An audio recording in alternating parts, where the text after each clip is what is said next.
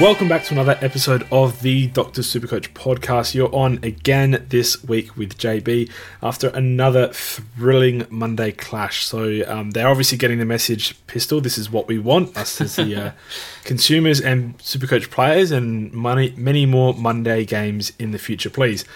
I already gave away the spoiler. I'm with Pistol today. How are you? I'm going okay. I'm a bit disappointed. It was my first time this season where I've gone down in rank after a round. I know, boohoo, but I thought I was going to have a bigger fall because I only scored 2-1-0-8. So my team failed to fire, and it was just one of those weekends where it started badly, and then I just had to get through the whole weekend knowing that I was going to fall and just trying to be please hang on. And the fall wasn't too bad, just down to 562. Oh, no, okay. Well, I thought that was going to be a lot darker, down to 562. Still having a good season, mate. I've jumped up for, I think, a fifth consecutive week. I'm up to 5.5k-ish. I had about 2190 as my score. I'm going off the top of my head here because I haven't opened it up, but that is pretty much all accurate, Pistol. Don't question me on it. But yeah, just trying to float into the top 5k. This year's about to get very hectic, and I really want to bring a more casual approach to my ranking, just so I'm not stressing about it. And there's going to be a lot of things out of our control in the next 4 or 5 weeks, and teams popping up 24 hours before the actual game is played. We're going to have to make trades before lockout or on lockout that lock out certain players that aren't playing for 4 or 5 days. So it is going to be stressful. There's going to be things out of our control. It's going to become very luck-based, which is, I suppose it's always been an aspect, but it's never been more of an aspect than this year. So I really want to put forward a more casual approach to my ranking because a lot of it's going to be out of my control, and coaches out there having their worst seasons, I think, can give themselves a bit of a reprieve for season 2020. So just keep that in mind. Having said that, we've got a few Cancer Council donations, which we'll jump into first. I'll follow that up with some new Patreon. So, Pistol, that's you, mate. Look, I just want to say, it sounds like you're making excuses for yourself. No, I'm just teasing. Everything you said is true. We'll jump into, so the Cancer Councils, there was quite a few donations, which is good and bad. It means that it's good news for the Cancer Council and bad news for the community, who are obviously donating for a variety of reasons. So we're going to start with Benny Buzzboy. He says, for rolling out information while on the Pinanay, and being too eager to be timely rather than accurate. The background story is Benny put together a fantastic, I'm going to call it a catalogue, where he went through each of the teams and how many games rest they would have between each match, and then did basically a write-up per team and said how he expected them to perform based on the rests and it was awesome work and all of that. It was so good. So, yeah, big shout out to Benny. That was awesome. So, thank you for that. And then he donated because someone found a tiny mistake. So, it's pretty hilarious. To Baloo Bagger, thank you very much. He's donated to celebrate the 200 podcast. So, it's very kind of you. We appreciate you very much. Christopher Watts, matching Benny's bet. Just kindness being matched with kindness, I think. I think Watto's the one that cool. pointed out the error. So, I think he felt a little bit guilty. It's a lot of kindness matching kindness in the last couple of donations, which has been awesome. Stoich has donated. This one is to keep JB quiet about his Robbie Gray footy's finest card from here on. I don't know the context behind this. Maybe you have some information, JB? I purchased a card, a Robbie Gray card on the weekend, and I purchased it from a person who helped me out a lot, actually, and he did help me out because Stoich gave a really good review, and then it ended up taking a little bit of a turn and I paid a little bit extra, and I was jokingly blaming Stoich for the great character reference that got me in that situation in the first place. I think he felt a little bit guilty because he's just a good person, and it all worked out for the best, and for the best for the Cancer Council as well. Excellent. We also have Al, who has donated $12 because Egg was rotten and didn't get 80+. He basically guaranteed everyone it's like that. Egg, the Eggman, would go 80+. And who does Al support as well? Can I just ask? He's a Richmond supporter, but he did donate a baker's dozen, which is a really good pun. Next up, we have Sam Oxley. He's donated, missing the trade cutoff and stuck at Pitney R2. He was literally in Slack talking, and he posted 30 seconds after the game started, and he was like, "Oh no, I've forgotten the trade. Pitney gone." Like, it bit him hard as well. Donating for dumb things, but that's a nightmare. That is a waking nightmare. Luke Trewarn he's donated, saying, "The fault, dear Brutus, lies not within the stars, but in ourselves, that we are underlings." I'm going to say, it's turned into a bit of a Shakespeare read. We do appreciate all the donations, but yeah, it's just a lot of Shakespeare going on. Benny Buzzboy's donated again. He's done a head-to-head bet with JB. He's said he's happy to lose a head-to-head to a stalwart of the Supercoach community and getting close by 8 points. Still, he's winning by 262 points, so catch him if you can. I didn't ask that. I didn't even type that message out for him as well, so thank you for the compliment there. Then we have another donation from Benny Buzzboy. I'm just going to say, hit hard in the pocket. But he's had a great week for the Cancer Council. I'm going to read this one out. It's a bit long. I feel like there's a point where we're being taken advantage of for the amount of donations. Happy to do it for the Cancer Council. Per length of message. So he says, "Lost in head-to-head with Al, one of Slack's best chances for a bucket of the Colonels this year. Shakespeare as tradition. To barn me or not barn me, that is the question. Whether 'tis nobler by the pep to suffer the stings and burns of outrageous chili, or JB's take arms in the sea of sushi, and by opposing dog them." Okay, so wait, I'll give you a bit of background to this one. we will talk about Supercoach soon.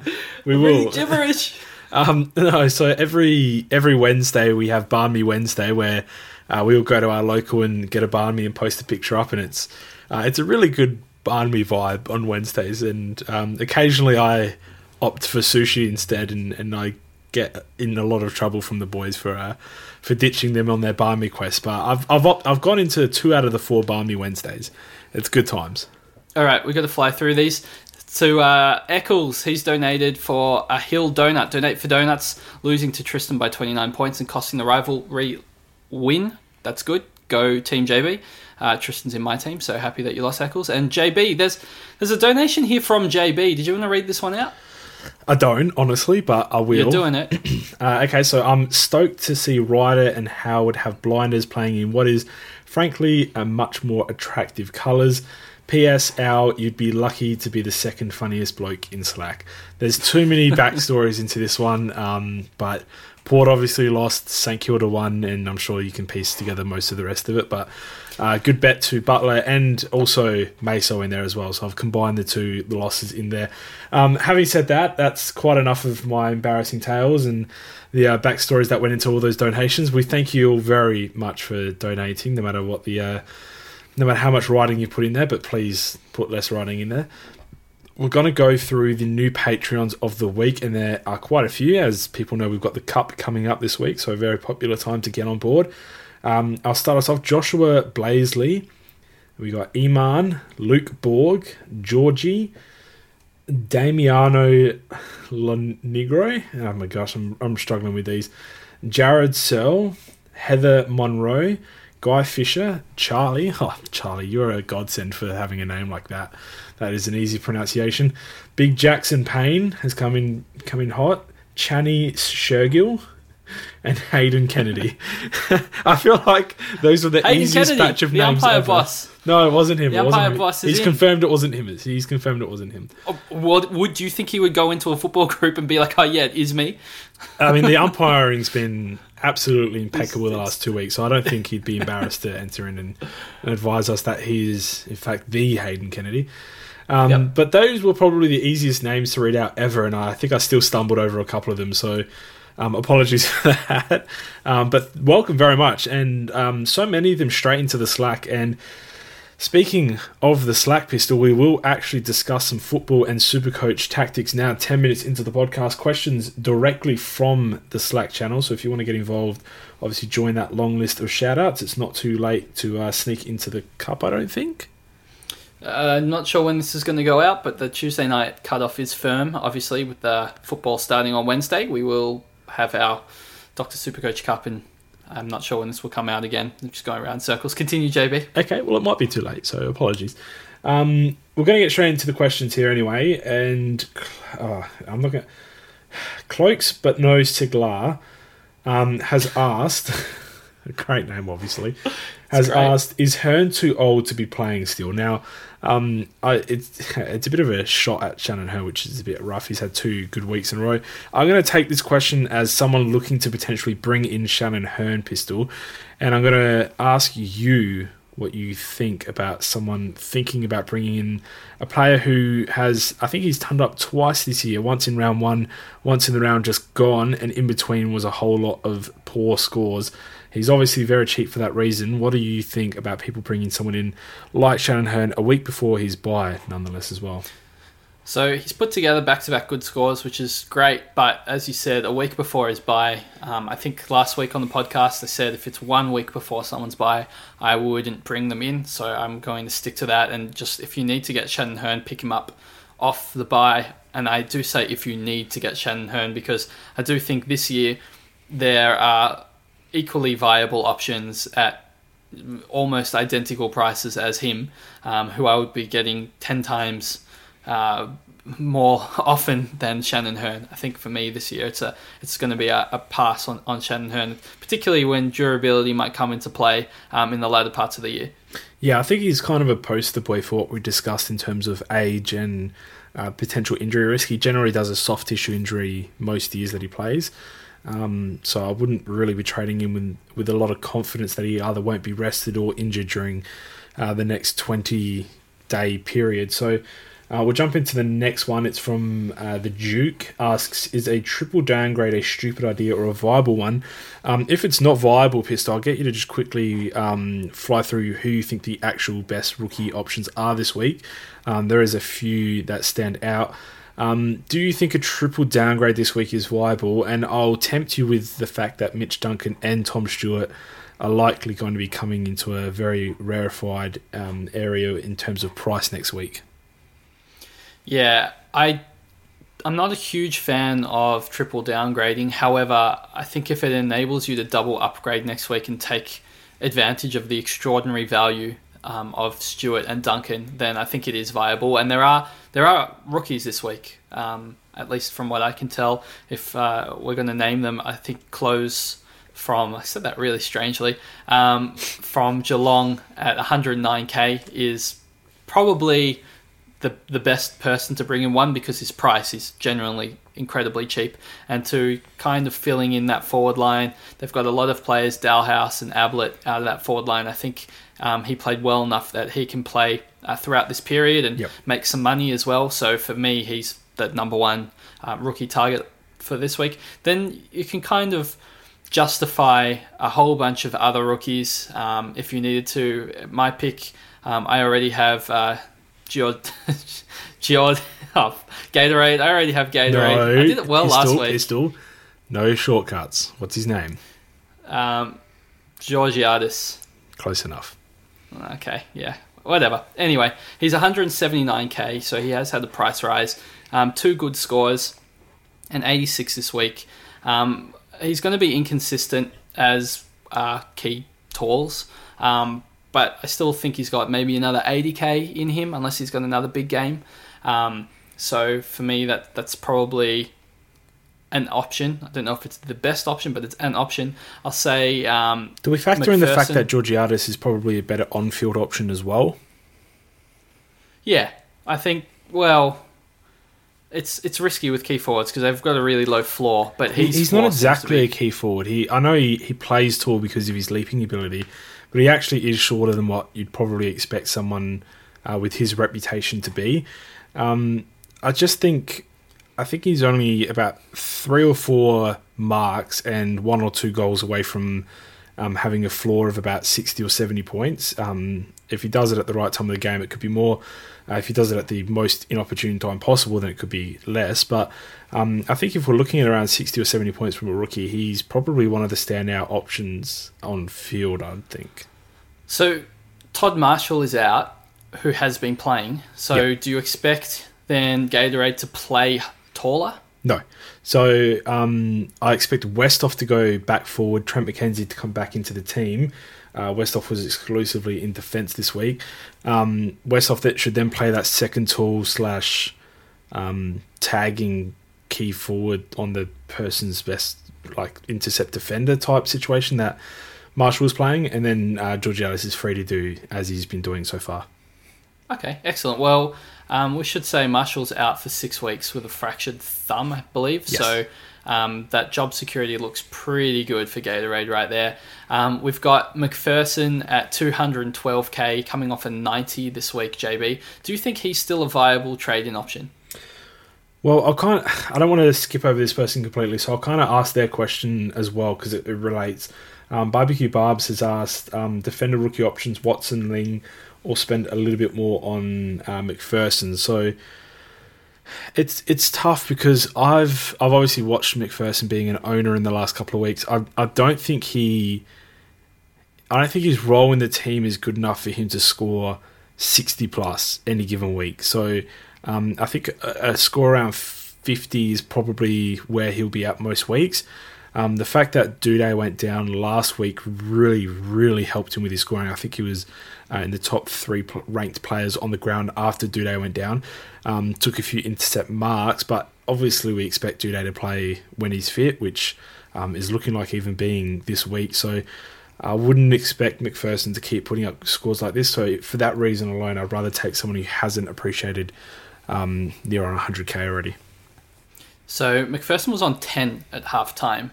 So that could have easily, if Duday hadn't have gone down, that could have easily been just like a super 10. coach killing game. Yeah, it could have been awful. So I tend to agree. He obviously will make some money, but it's not my favourite proposition. I think some other ones to consider. Elijah Taylor is still quite cheap. I think he's 137k from Swans, and he looks decent enough. My problem is I don't think he's going to score 60s. I think he's going to be one of those 40s to 60 range. Yep. So he might not make money, but I think his job security should be okay because he's doing bits for the Swans. There was Bell at 129k for the Swans. He scored 54. However, I'm less convinced on his job security, so that one is probably a pass for me. And just stop me if you disagree with one of these, JB. No, you're doing well. There's a couple more. We've got Ben McKay down back, and I think people are looking at him. He's had 2 decent scores, 191k. Is it too late to get him as an option? I don't completely understand. I mean, I know why he's scoring decently, but I don't think it's exactly sustainable. So I'd kind of opt in the same sort of vein as McPherson towards someone who's bottom price and can make that 70k back on them just by being, on the field. Players that get to about 200k, as we've seen with Buderick at the moment, they really still need to keep those 70 plus scores ticking in to get to that 300k mark. The next 100k is much more difficult to make. So I would imagine someone like Ling would be able to chase them down in the next 4 or 5 weeks.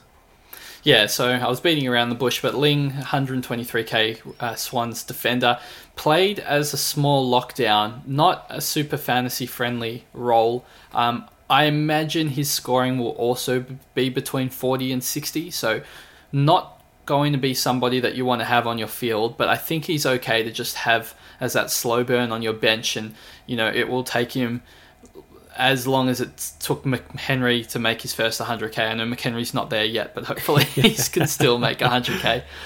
I feel like Ling will provide that sort of slow burn in making money, JB. I think, lastly, Porter from the Bulldogs got injured, so I know people were quite keen on him. I was quite keen on him, actually. I thought his role was really good, but unfortunately, it looks like he's going to miss a couple of weeks, so not to be, JB. Yep. So as you started the answer to that question from Duke, the triple. I didn't actually answer anything, no, you did I? I just went through all the rookies. No, you did, and you answered it, and then you sort of cycled through the rookies. So you said that a triple downgrade is viable if the double upgrade is next week and is to those 2 cheap players. I kind of want to throw back to you a little bit. Is it okay to take a 10 to 20k loss this week on one of those players whichever you'll be replacing the lowest scoring rookie on your field with, whether it be Stewart or Mitch Duncan. Is it okay to do that this week to get the points on the field? You could be looking at 50, 60 points depending on who they are replacing in your side. As you said, we don't want to field Ling, and a lot of us do have Williamson and no Stephen Hill, so it could be a decent point play to get one of those a week early. Is the 10 to 20k, even to 30k, that important to make a triple downgrade this week, suffer in points, and then try and make them back over the course of the season for the sake of 30, 40k?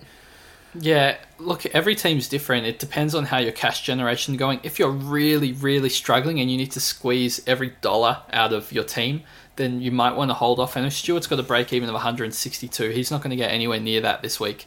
But I do think that for the sake of, if he pops out 100, if there's only going to be another 25, 30k lost from him, if you're going to make 80 points up or 70 points up on a Ling or Williamson,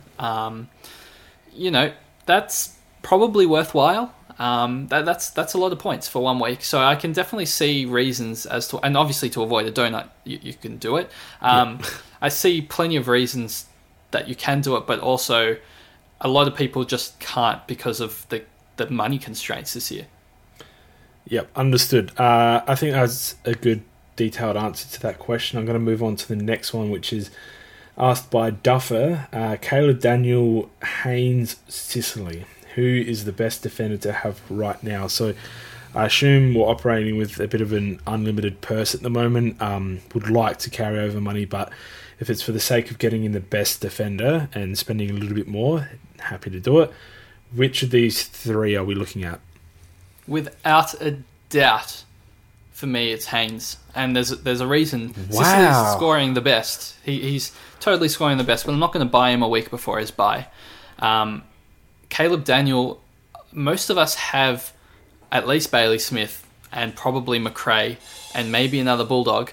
I don't really want to have three players from the same team in my Supercoach team when their bye has yet to be.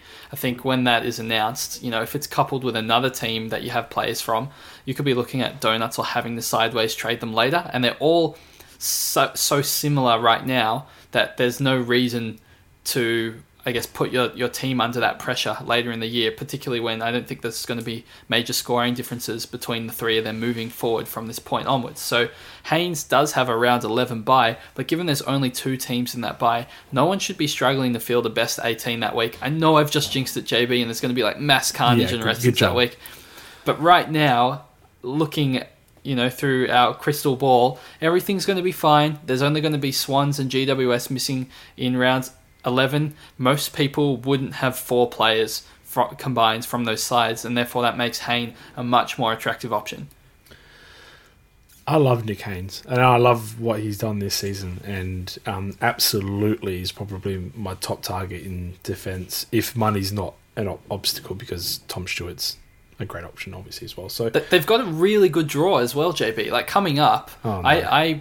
I was worried, me and my draws. I was worried about his break even. I think it was 142. So I was like, oh, do I get him this week? But seeing Gold Coast, Essendon, and Sydney, like they're all games where the forward entry kicking isn't superb. Let's put it that way. He could be cleaning up if he's taking all those intercept marking. So I'm pretty excited about bringing him in this week. So are you bringing him in confirmed? If there's no... Wow. Let's say we're recording before teams have been announced while we're talking on the podcast, I believe. As long as Pickett's playing, then I should be bringing in Haynes this week, I think. Okay, I'm going to go to the next question. It's from WebDog. Asks, he currently has Tom Lynch, Brett Bewley, and Devon Smith sitting in his forward line. He does also say here that you'll likely mock him for that, so I would hope not, Pistol. Yep. We try to help our community. Oh, okay, nope. Which of these three should he be moving to Petrarca this week? Oh my gosh. Can you rank them actually? That because is... someone might actually have Bewley and Devon Smith, and not the Tom Lynch option. I I would hold Bewley till his bye and just get rid of him at his bye, I think. Because he's at least scoring better. I would probably get rid of Lynch. I don't feel like he's a good pick at all, and I can understand when people say Dev Smith is a bad pick, but we started him for a reason. Whether or not we were right or wrong, and it looks like we were wrong, there's at least some sort of potential there. I don't know. It's really tough, isn't it? They're all so bad. I feel so bad for you. There's not a lot of potential anywhere, and not a lot of them have favourable scoring history or break-evens or whatever it might be.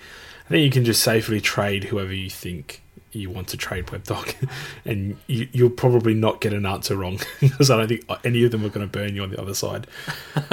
So probably safe to do that. I'm going to move on to the next one. Marcus asks again, and we'll just quickly reiterate. Worth going a week early on Stewart would mean trading out Noble, who may also lose cash. Is there any merit in going Gould to Ling? So, multifaceted question here. Firstly, I'll just quickly ask again your opinion, yes or no, on if your cash generation's okay. I think you said getting in Stewart or Duncan early this week. Yeah, I think if Noble's potentially going to lose price as well, then it's kind of a no-brainer. Okay, and then the second part was the merit in going Gould to Ling this week. So using a player who hasn't played or appreciated any money and switching them to someone for no profit. I don't actually like a strategy of swapping non-playing rookies for other non-playing rookies at this time of the year. I did mention it on the last podcast. I think you should be generating cash where possible and taking out non-playing rookies who have gone up in price. I mean, it depends on on other things like who has DPP and not, and how your team is tracking. And obviously, if you're relying on Gould to play or you're going to cop a donut, well, then you kind of have to trade him. But for me, I would be focusing on other rookies first, and that would be a super low priority rookie because he's going to play at some stage, whether or not it's this week. It's going to happen this season, and it's going to end up being a wasted trade. I mean, just looking at a recent example, you and I both had Gatorade on the bench for like the entire season, and we never sideways traded him, and now he's back in the side and looking like a good option. Yep. So Gould is going to be a good option when he plays. I don't think anyone's got any doubts about it. That's why he started him. So I'd be quite hesitant to do a sideways there. Jay Bizzle asks, is having too many Demons players a bad thing? Currently has Gawn, Petrarca, Viney, Bennell, and considering Oliver. At the moment, I'll take this one straight off the top. I don't think there's any such thing as too many Demons players this year. The last 3 or 4 weeks, those that are like me who have Gawn, Petrarca, Oliver, and Bennell either on the bench or as their M8, I think they would not complain one single bit because the first 3, Gawn, Petrarca, and Oliver, are dominating every match.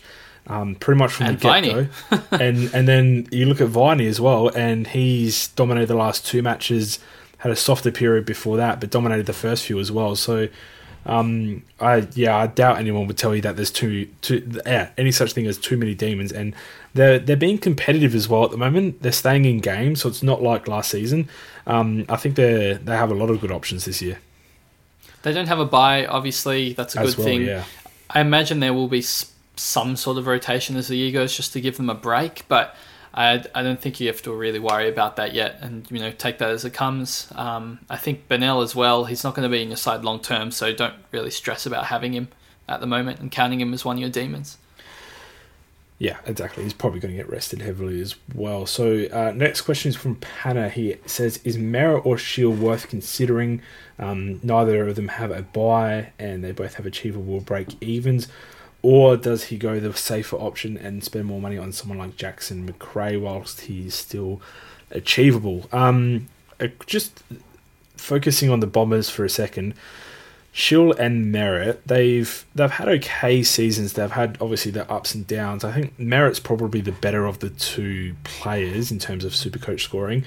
Are either of them in consideration for you, considering the lack of bye coming in the future?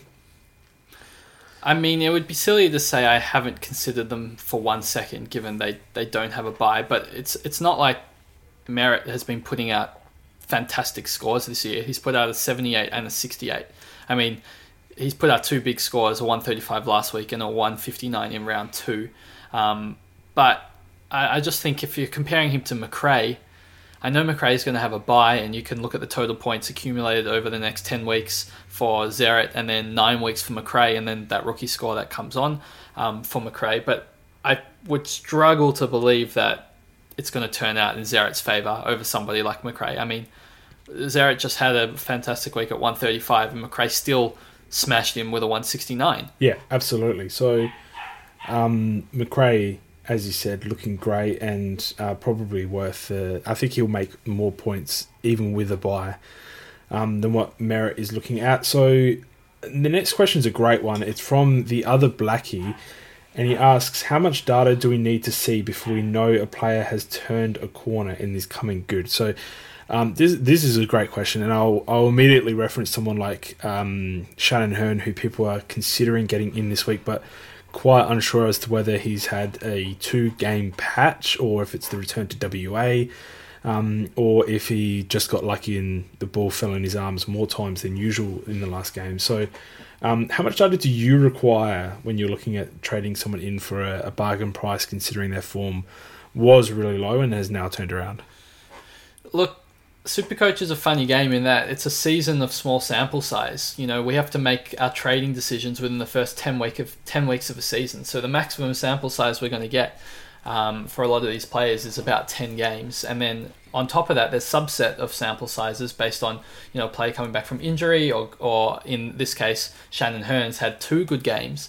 So the sample size is even more restricted. So there's no real good answer, because it's always we're acting on less information than I guess is ideal to pick out trends right off the bat. But I guess it's those people that more accurately identify it are the ones that and earlier, so more accurately and earlier identify than the rest of the pack are the ones that get an advantage. It's hard to say because every case is different, but for me and for Hearn, you know, the buys have a factor, so I would give that another week. But I think for me, 3 or 4 weeks is usually enough in a shortened season in particular, where I just say, okay, I'm going to make a decision, I'm going to make a call. You know, if it's a combination of things like roll, if you can put the reasons behind the scoring in the last, you know, month or so, and you don't see that changing in the future, I think you can just call it a day and say, yep, you know, this is what I think is going to happen for the rest of the season. Maybe a example of that was Jack Steele. I think we took I got him in, what was it, round 4 or round 5? I said on the podcast, and you asked me, or maybe it was Chizo actually, I said, why would I get somebody, actually it was definitely Chizo now that I'm saying it out loud, why would I get somebody that's basically gone from, you know, 100 average every year, and why do I think he's going to be able to go 115 plus this year? And I just said, well, I'm looking at his scores here, and I'm not going to overthink it. I see 4 really good scores, and 1 bad score, and it was against Collingwood, where Collingwood seems generally, when they're playing well, sucks the points out of the midfield of the opposition team, and of the scoring ability, I should say, of the midfielders. And you could see his role is exceptional. You just watch him play. He's around the ball all the time. So I thought, okay, that's enough of a sample size to make the judgment call. And that's gone well, but obviously things can change in 4 weeks, such as last season we had 10 rounds of Sicily. I think it was 10, it could have been 14, something like that. Sicily played down back every single quarter for the entire season, and then we bring him in, and then he just plays forward for 2 games in a row, every quarter forward for 2 games in a row, and just scores terribly, and then, you know, scores badly or poorly, or maybe above average because it's defenders for the rest of the season, and it just ends up, you know, getting burnt. So you never really know. But yeah, for me, it's about a month.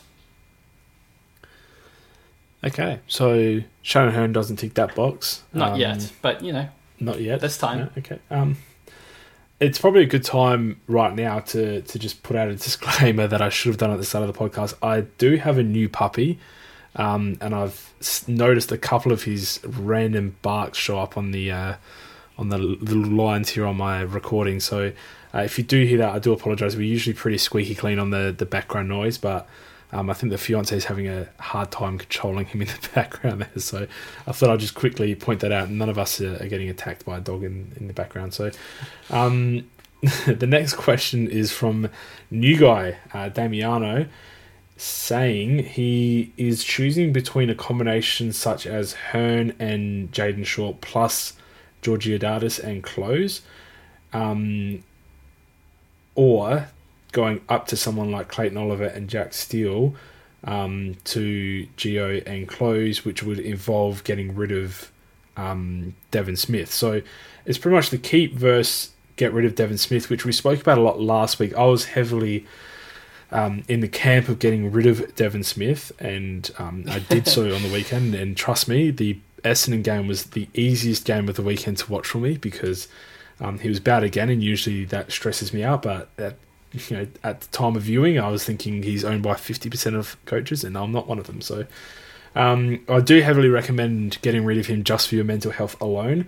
But in regards to an upgrade like that, I don't think Hearn or Shaw have enough behind them to say that they're guaranteed to be top 6 of their line. Shaw's probably closer to being a guaranteed top 8 player, but Bashar Hooley is whispered to be coming back to the hub in a couple of weeks, so that could impact him in the latter part of the season. So you would have wanted to have owned him for a few weeks now to have taken full advantage of that hot streak that he's been on. I think the security of Oliver / Steele, and I'll get you to actually pick out one of those as well if you don't mind, over keeping someone like Devon Smith is kind of a win-win, because Devon Smith is scoring like a rookie in his 300k and losing money, and those players are far, far better than the other options. Yeah.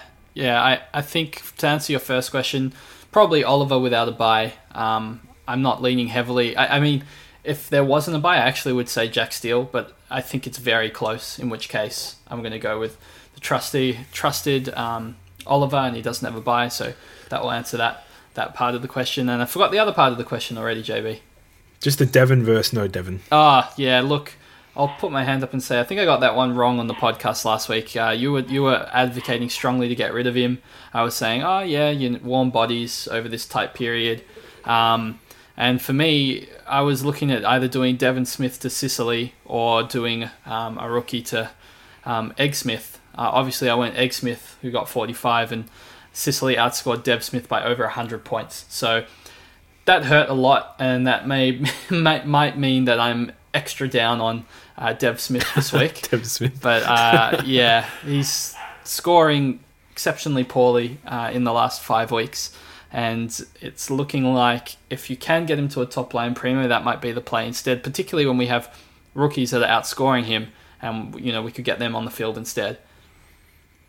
Yeah, the rookies that are outscoring him is probably the cherry on the cake. If you had Georgiadis on your bench, of course you're not going to bench Devon Smith.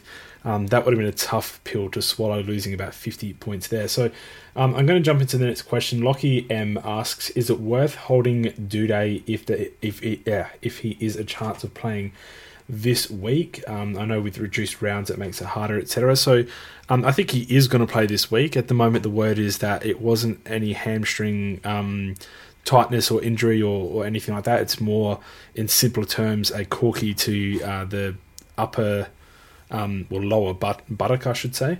And that's sort of the tightness that he was feeling at the time. They didn't want to risk their captain, the young captain, coming off an ACL year where he missed every game, obviously, with a potential hamstring, so they rested him, and the scans obviously have come back fine for him. So I'd assume he plays. If not, if he is ruled out for this week, you would heavily expect him to play next week.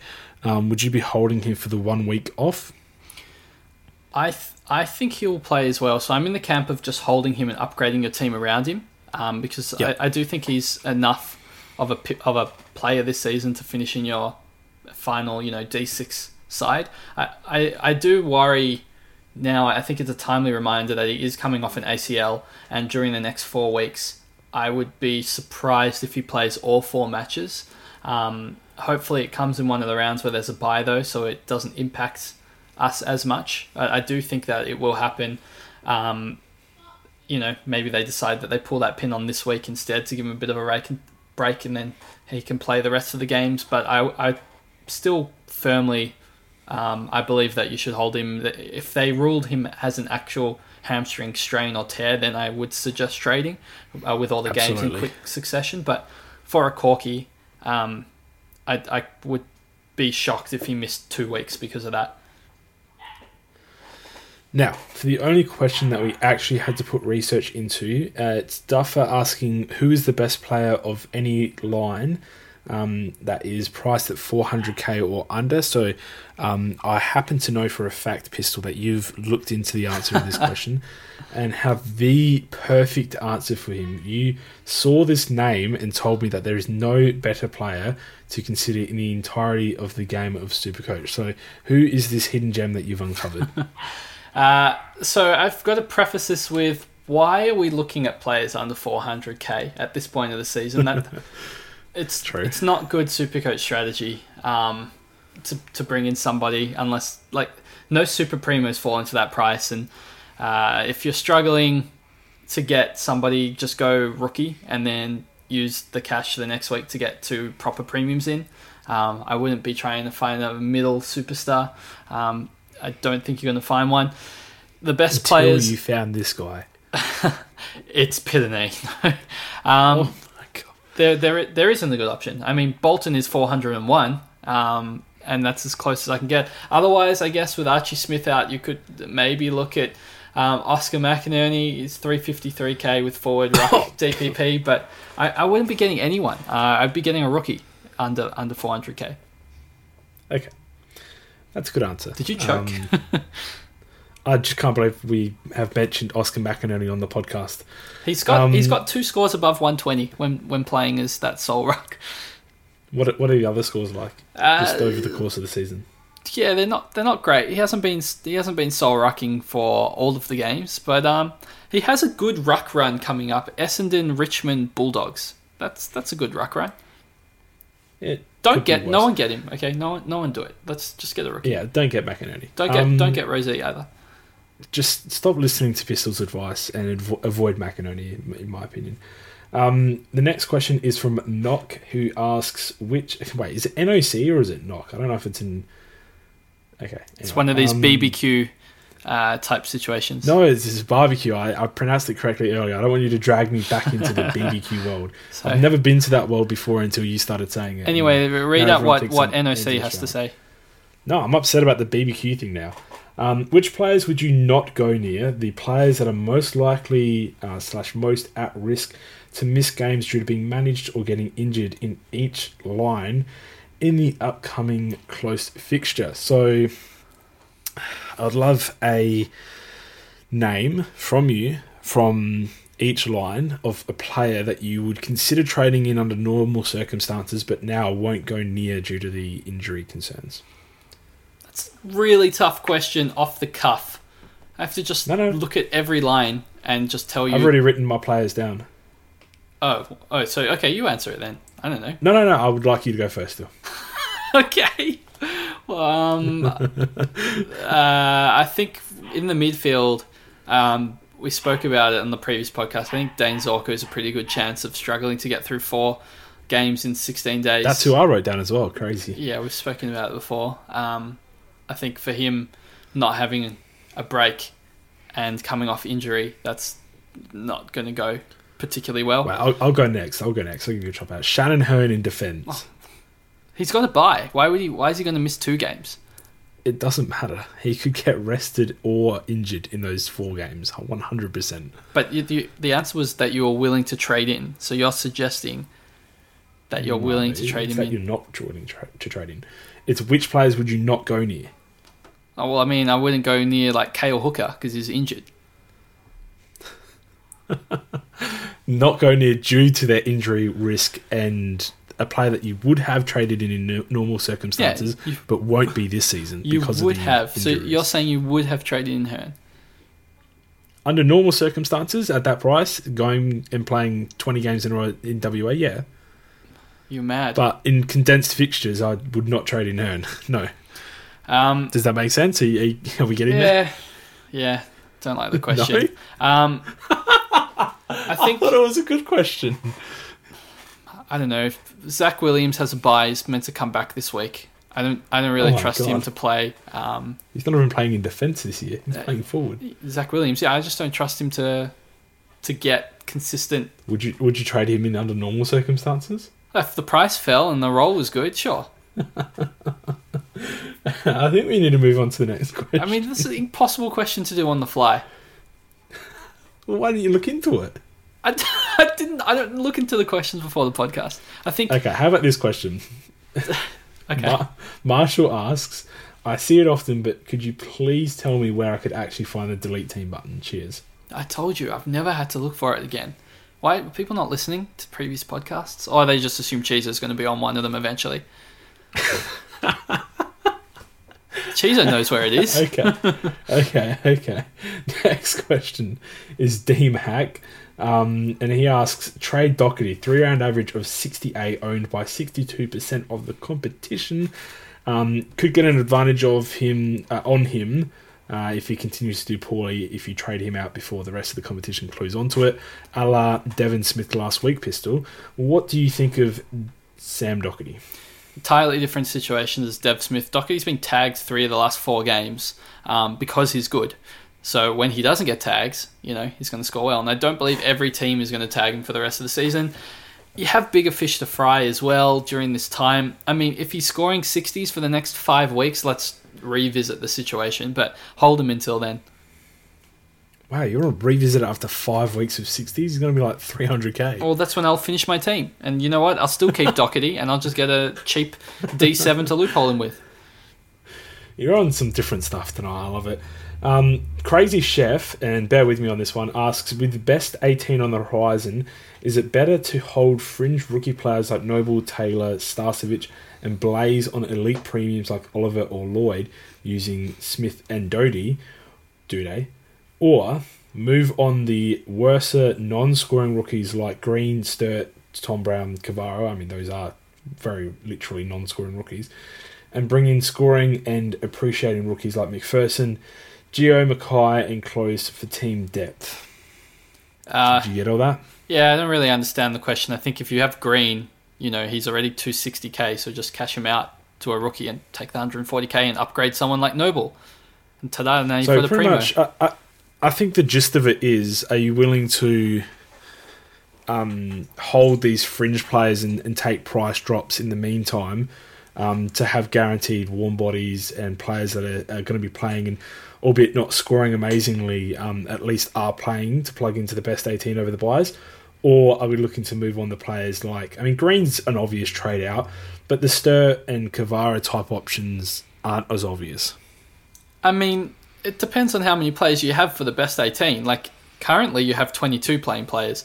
With the best 18, if you have all your bench that can play on your field and all your players that have the buy off your field, if you're still hovering at like 20, 22 players, then that's fine. You don't need to have more than that. That's just, I'd rather use the money and use my trades to make my team improve points wise on field rather than just like sideways trading rookies like Kavara. I think I said that before, but yeah, I'd trade Noble if his break even. If it's time to go, then it's time to go.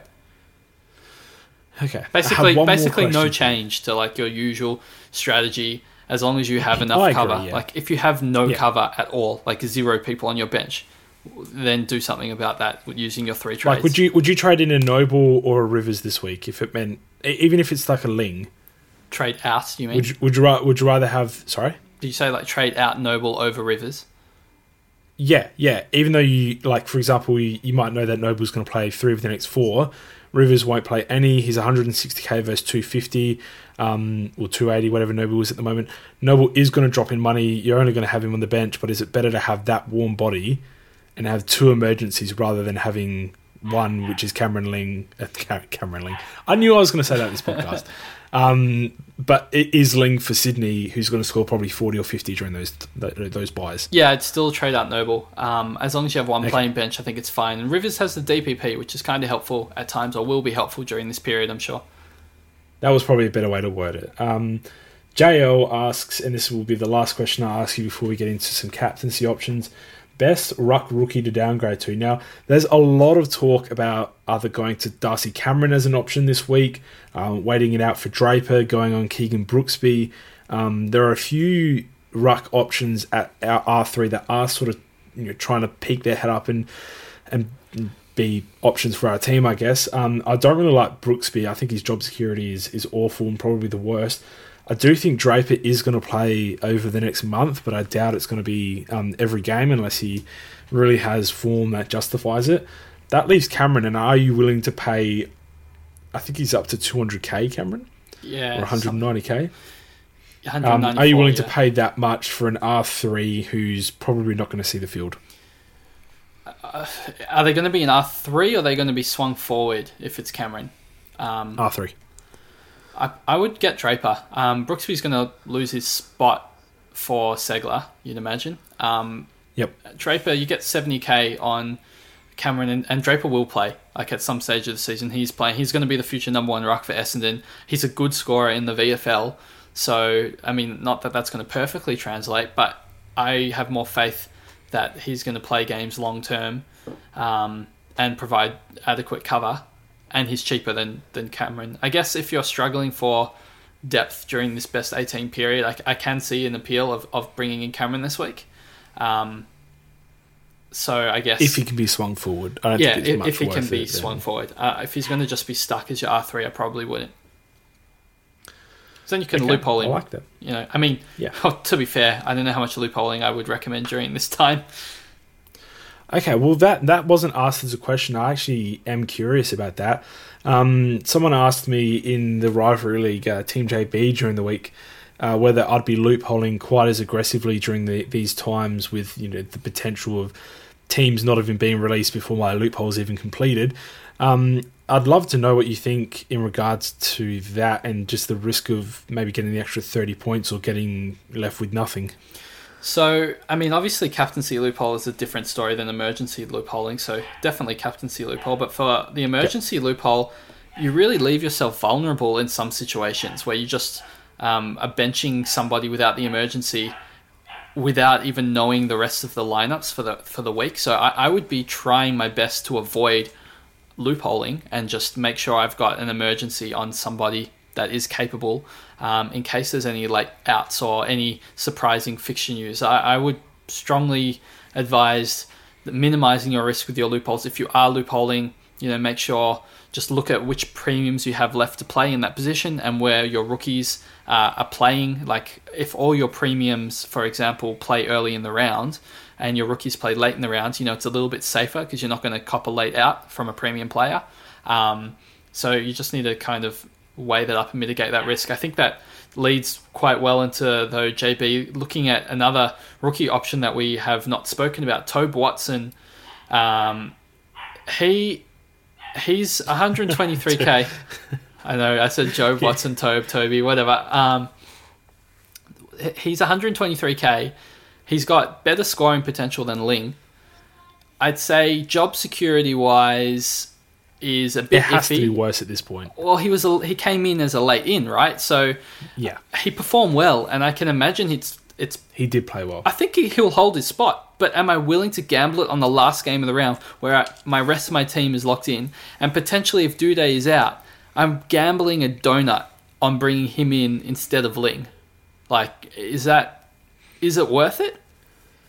I think we're facing our first decision and the first sensible choice we need to make over this time by not gambling on someone that might be a good cash cow, because I do think Toby will be good, but avoiding that late game where we won't know if he's playing until last second with potential, Williamson and Duday. I wouldn't be surprised if either of them missed this week. I wouldn't be surprised if both of them played this week, obviously. I'd be less surprised if both of them played, but it's not worth risking it for someone who's at least similar. If Toby Watson had scored 80 on the weekend, then we'd be having a serious conversation right now. But I don't think he's that far superior to Ling that we need to risk taking a donut for. Yeah, it's hard to disagree with you there, JB. And also this year you can kind of jump on rookies after one price rise. I know it sucks, but they don't skyrocket immediately. So worst case scenario, we could potentially get him in next week if we needed a rookie option. So I'll just flag that early. JB, I just wanted to touch on something I wrote about for the Herald Sun this week in the Dr. Supercoach Daily Dose. Now you're showing off. It was about best 18 strategy. There was a section on fixture strategy, but I just wanted to touch on the best 18 strategy part of the article. And that was looking at players that have high variance compared to, I guess, the safe, consistent picks that are potential, I guess we'll call them value picks. So I'm talking about the Andrew Gaffs, who, you'd expect them to go 100, 110 every single week from now on, compared to a player that might have a much higher ceiling and potentially a lower floor. I don't have a name off the top of my head because I'm just talking off the cuff. Dylan Shiel? Yeah, I guess. I mean, Gaff's still better than Shiel, but whatever. Let's just say Dylan Shiel for this example.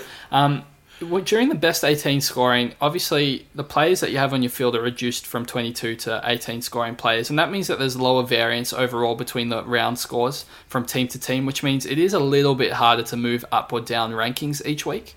And to take advantage of that is sometimes you need to, I guess, catch lightning on the bottle and try and shark those really big scores. And if you look at how your team's going to be completed after probably round 14, 13, there's definitely going to be more buys. We know that for a fact later in the season, and we're going to assume, based on the precedent that's been set, that there's going to be more best 18 scores during those rounds. So I'm not just looking right at these buys, I'm looking down the line. There's going to be up to 5 buys because there's 10 teams that still need to have a buy. If they do 2 per round, that's going to be 5 times of best 18. They might just get them out of way in 2 rounds, and then it's just 2 rounds of best 18 scores. But at that stage, we're going to have fully premium teams. Now, let's say you have 15 amazing players in your side, and then you have this. Can I just say this is the longest question I've ever been asked? It's not the question. I'm just going through the strategy of it.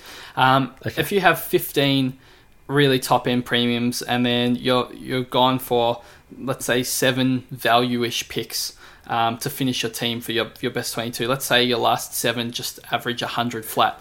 That means when you get up to the best 18, your 15 guns premiums are going to be added into your score, and then from your last 7 players, I mean, some will have the buy, but let's say none have the buy, only 3 of them are going to count into your best 18, your 15 guns and the 3 other best 18 players. If you get value picks, like Yo was a good example the other week. I mean, we didn't know it at the time when Yo was an option.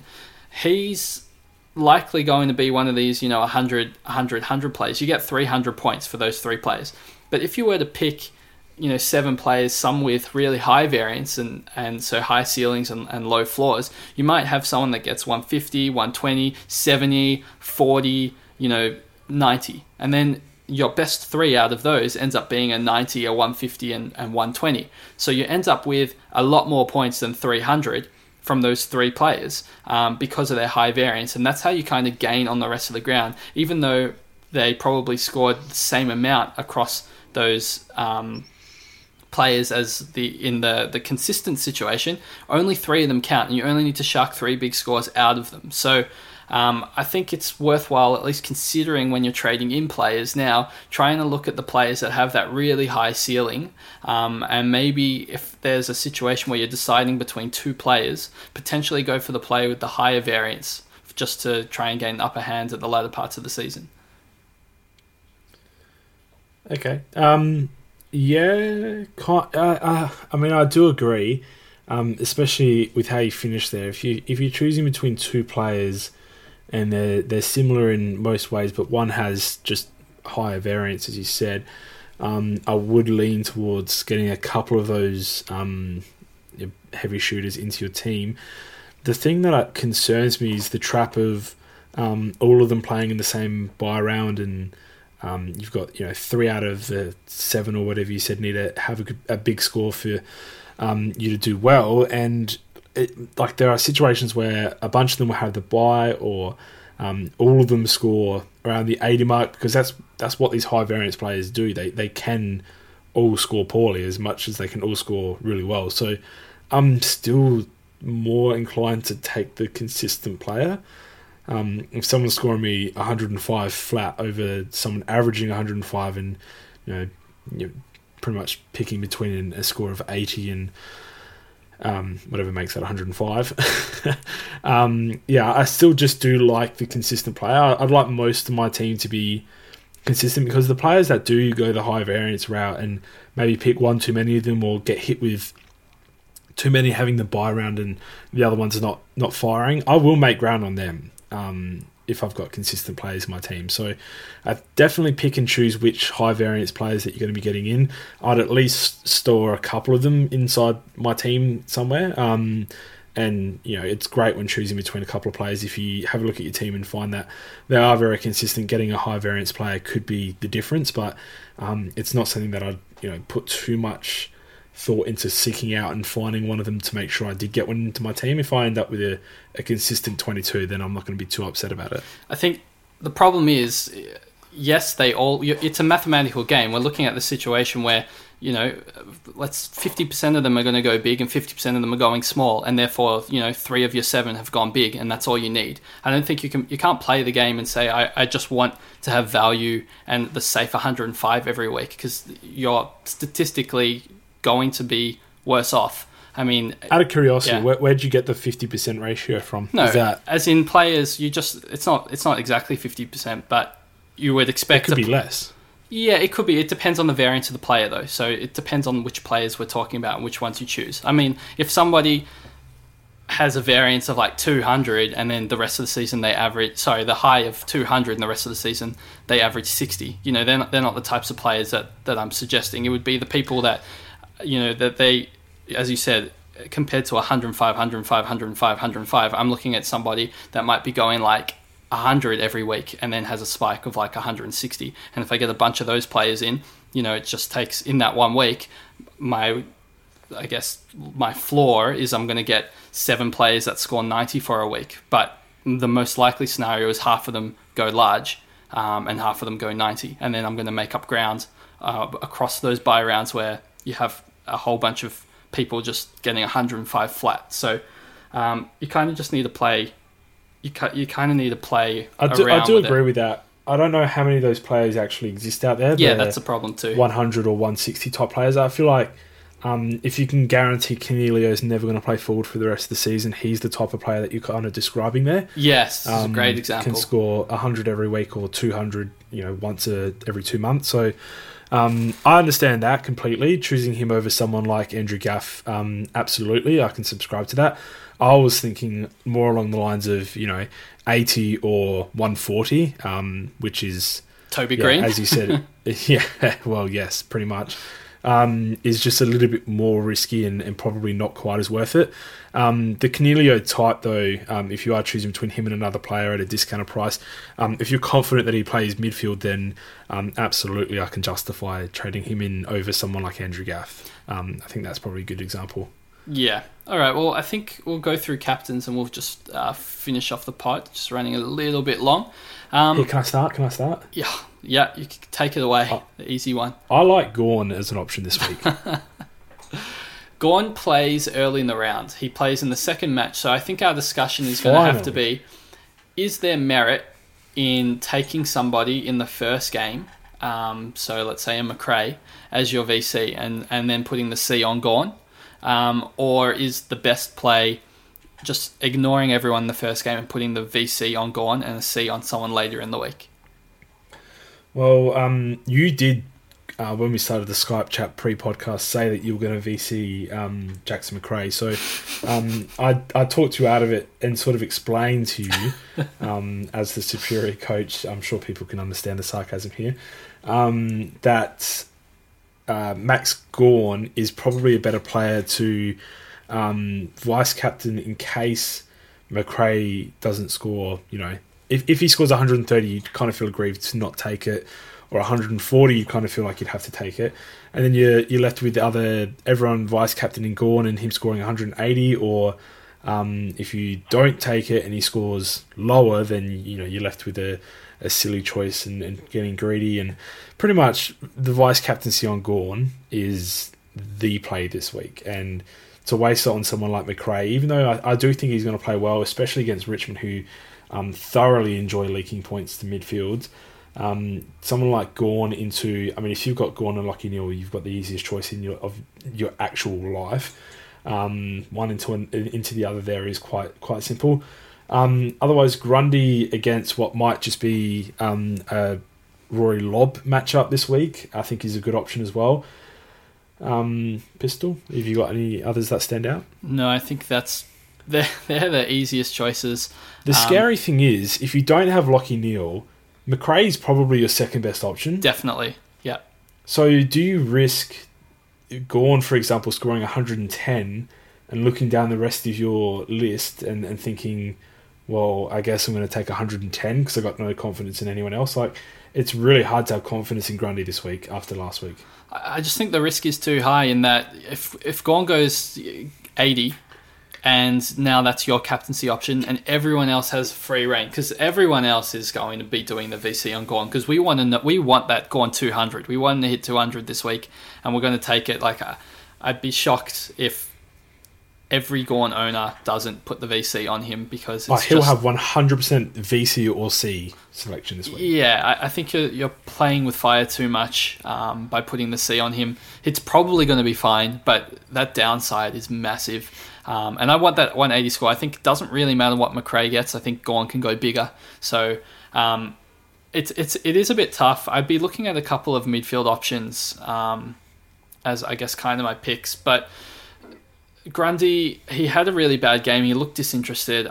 They're going to have to talk to him, and I'm sure he's going to come back firing. Like, that was the worst game I've seen Grundy play, probably since his first season. Like, I think it was his lowest halftime score since he played a quarter full forward because they just basically were like, "Nah, we've given up here." What about Jack Steele? Yeah, Jack Steele against Swans is a really good matchup as well. But none of these players have the same, I guess, ceiling that we've seen Grundy have in the past. I just would be really surprised. They didn't say he's carrying some sort of injury, so I'm feeling like it's a Gawn into Grundy type of week, or if you don't have Neale, otherwise it's Gawn into Neale type week. And if you don't have Grundy, if you don't have Grundy or Neale, I mean, surely no one has that, right? Like, the straight captain Gawn. Yeah, then do Gawn. Yeah, then just do Gawn. Who cares after that? I mean, Gawn realistically, with the form that he's in, and I don't mean to jinx it, he's 790k. How can he not break 800 now that he's at this point? Oh, Pistol, stop right there, please. I'm not even going to entertain those thoughts and think to try and jinx him. I'm confident he will do well, and that's all I'll say on the matter. That pretty much sums up our captaincy. Can we call it the captaincy corner? Is that a thing? No, it's just Captain Gawn, like every week. We should just call it the Captain Gawn corner. The Captain Gawn segment. Yeah. Okay. Again, I do apologise if you heard some barking in the background. I think I'm getting about 100 text messages from the fiance saying that she is incapable of calming him down. So the dog now owns the house. He'll probably be on the podcast exclusively next week.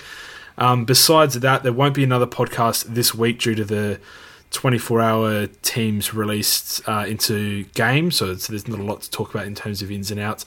I don't mean that in a there's nothing to talk about because there's no carnage type of way, so I don't want to attempt to the Supercoach gods as we did a month ago, but there's just literally not enough turnaround for us to get a podcast out and it be relevant still by the time the game starts. So having said that, Pistol, we will talk to everyone next week. Would you like to go through the socials? You can find the main page on Twitter at Dr_SC, spelt out Doctor. You can find myself at Pistol_DISC, JB at JB_DISC, and Chizo with a Z, he does still exist, Chizo_DRSC. Once again, depending on when this comes out, last chance to sign up for the Dr. Supercoach Cup, a knockout competition. Winner takes all. And there's actually four places of prizes of a massive cup and jersey. I think it's just the requirement is just to sign up to our Slack. our Patreon. Just the bare minimum member will get you into the cup as long as you fill out in the sign-up sheet once you're on Patreon. And really looking forward to this week, and the 3 trades is at least going to make me feel like I can try and fix the holes in my team a lot faster. Well, thank you everyone for listening, and we'll talk to you next week. Cheers.